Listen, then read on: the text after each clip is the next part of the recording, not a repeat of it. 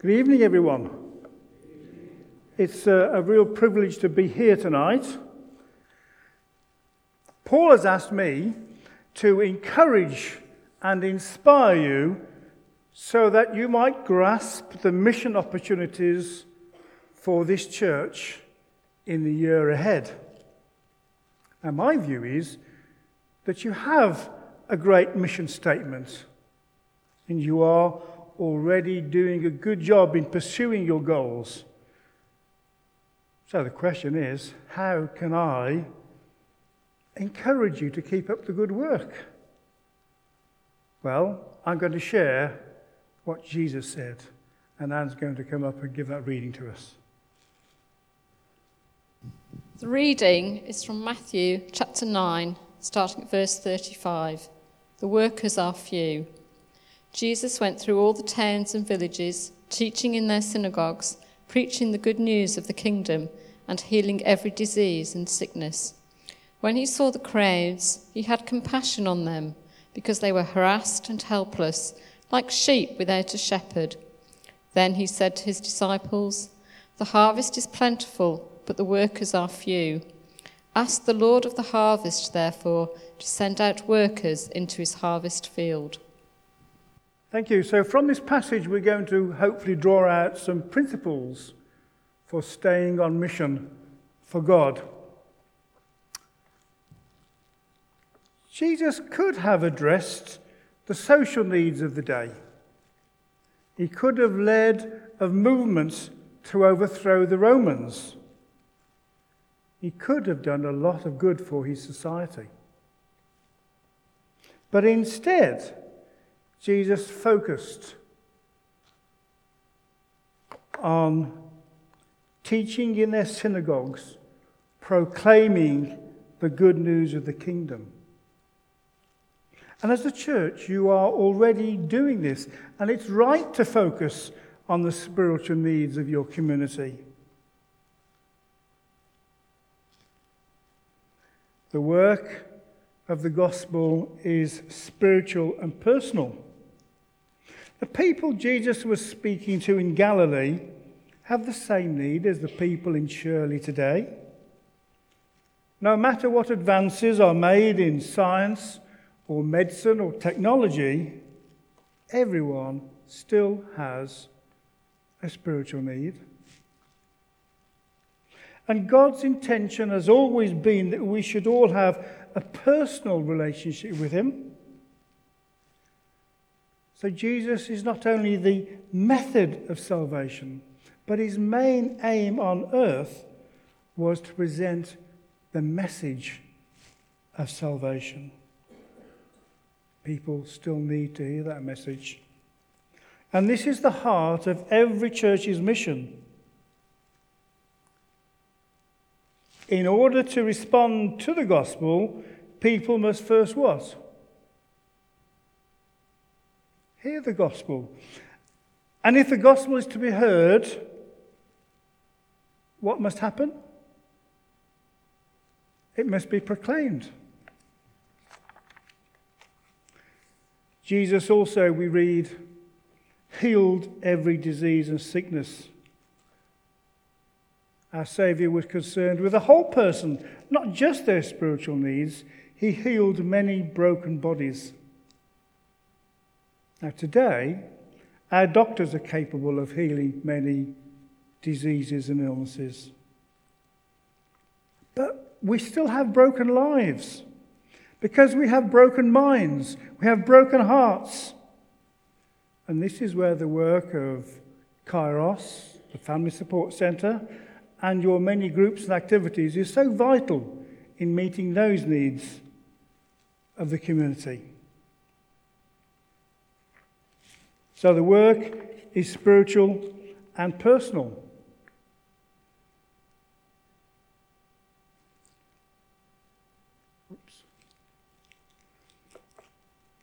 Jesus saw that they were harassed and helpless, like sheep without a shepherd.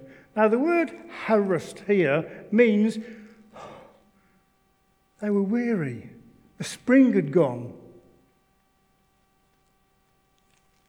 Is that how you see people in Shirley?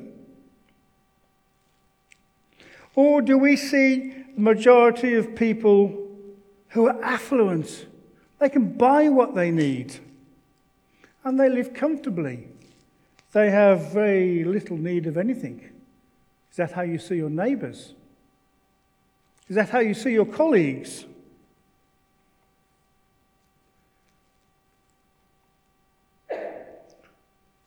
Are they actually really needy at all?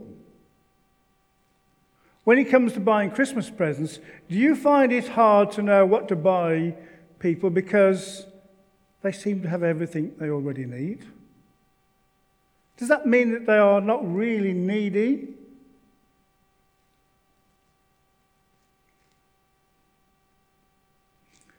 We all have spiritual needs that are hidden.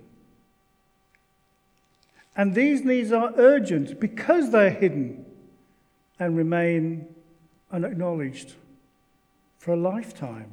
Like an iceberg, we look at the very tip and we think they're okay. We look at ourselves and we see the tip and we think we're okay.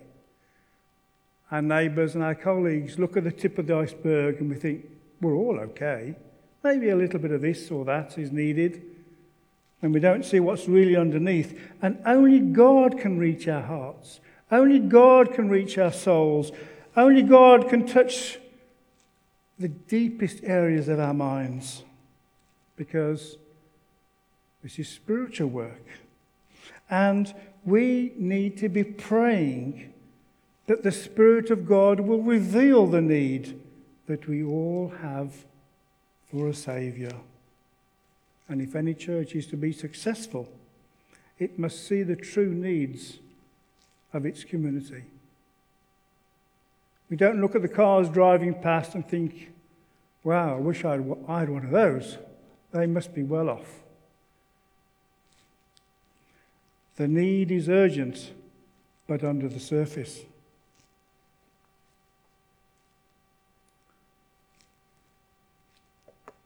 We somehow have managed to get on to the next passage.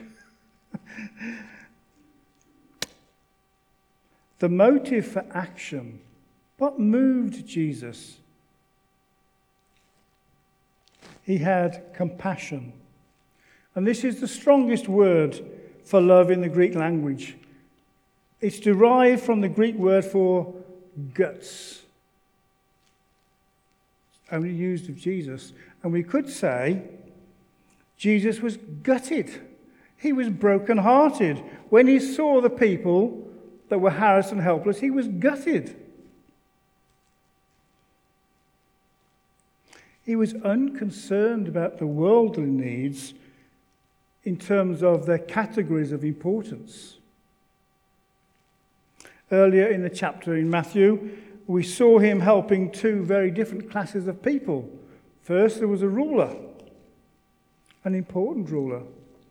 And then a woman with menstrual bleeding who would have been made unclean and left on the fringes of society. Yet Jesus had love and compassion on them both. So when you look at the mission of this church, are you reaching out with compassion to all walks of society? Those who live in the wealthier parts, or the poorer parts, or on the streets. The question to ask ourselves is, how did Jesus get this compassion? It's not in me. Is it in you? So it's worth thinking, how do we obtain that which we don't have ourselves, naturally speaking? Well, two things I want to say on that. Firstly, Jesus spent time with his heavenly Father. It was his number one priority. And as a result, Jesus and his Father were one. He knew God's love every day. And he experienced the true nature of love. You could say Jesus was saturated in love. He spent time developing that.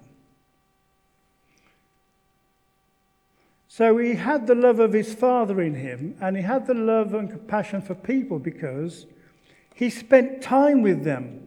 He could empathize with them. He was invited to a wedding. He was liked. Come and join us. You're welcome. He was good company. He felt people's pain. He felt their problems. He saw that they were oppressed and without peace, without hope. And if you're going to be successful in your church's mission, you need to continue to develop, firstly, your relationship with God.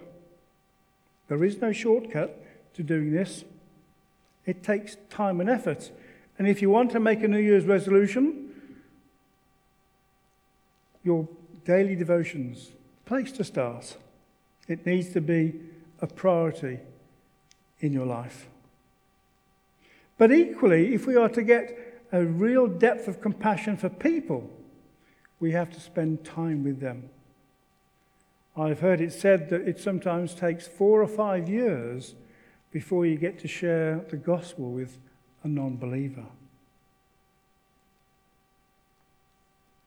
It takes many years for them to trust us to get close to them. So the motive for action is love and compassion. And then Jesus said this: the harvest is plentiful, but the workers are few. And Jesus presents a picture of a field. It's ripe and it's ready for harvest. What does the farmer do when he grows his crops? He cares for them. He monitors their growth and development, but he's always looking out for that time when he can gather them in. He's looking to see when they're ready to be harvested. And as Jesus travels around, he sees the harvest is vast. He sees what we mostly miss, that people are desperately lost and need a Saviour. And then Jesus does something about it. He issues a call to arms. He calls his disciples to share in his mission and to continue after him.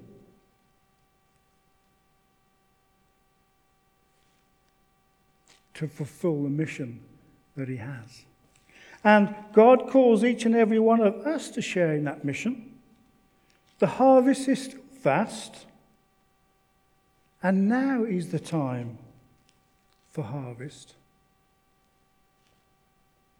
There's one problem. The problem remains: there are few workers to reap the harvest.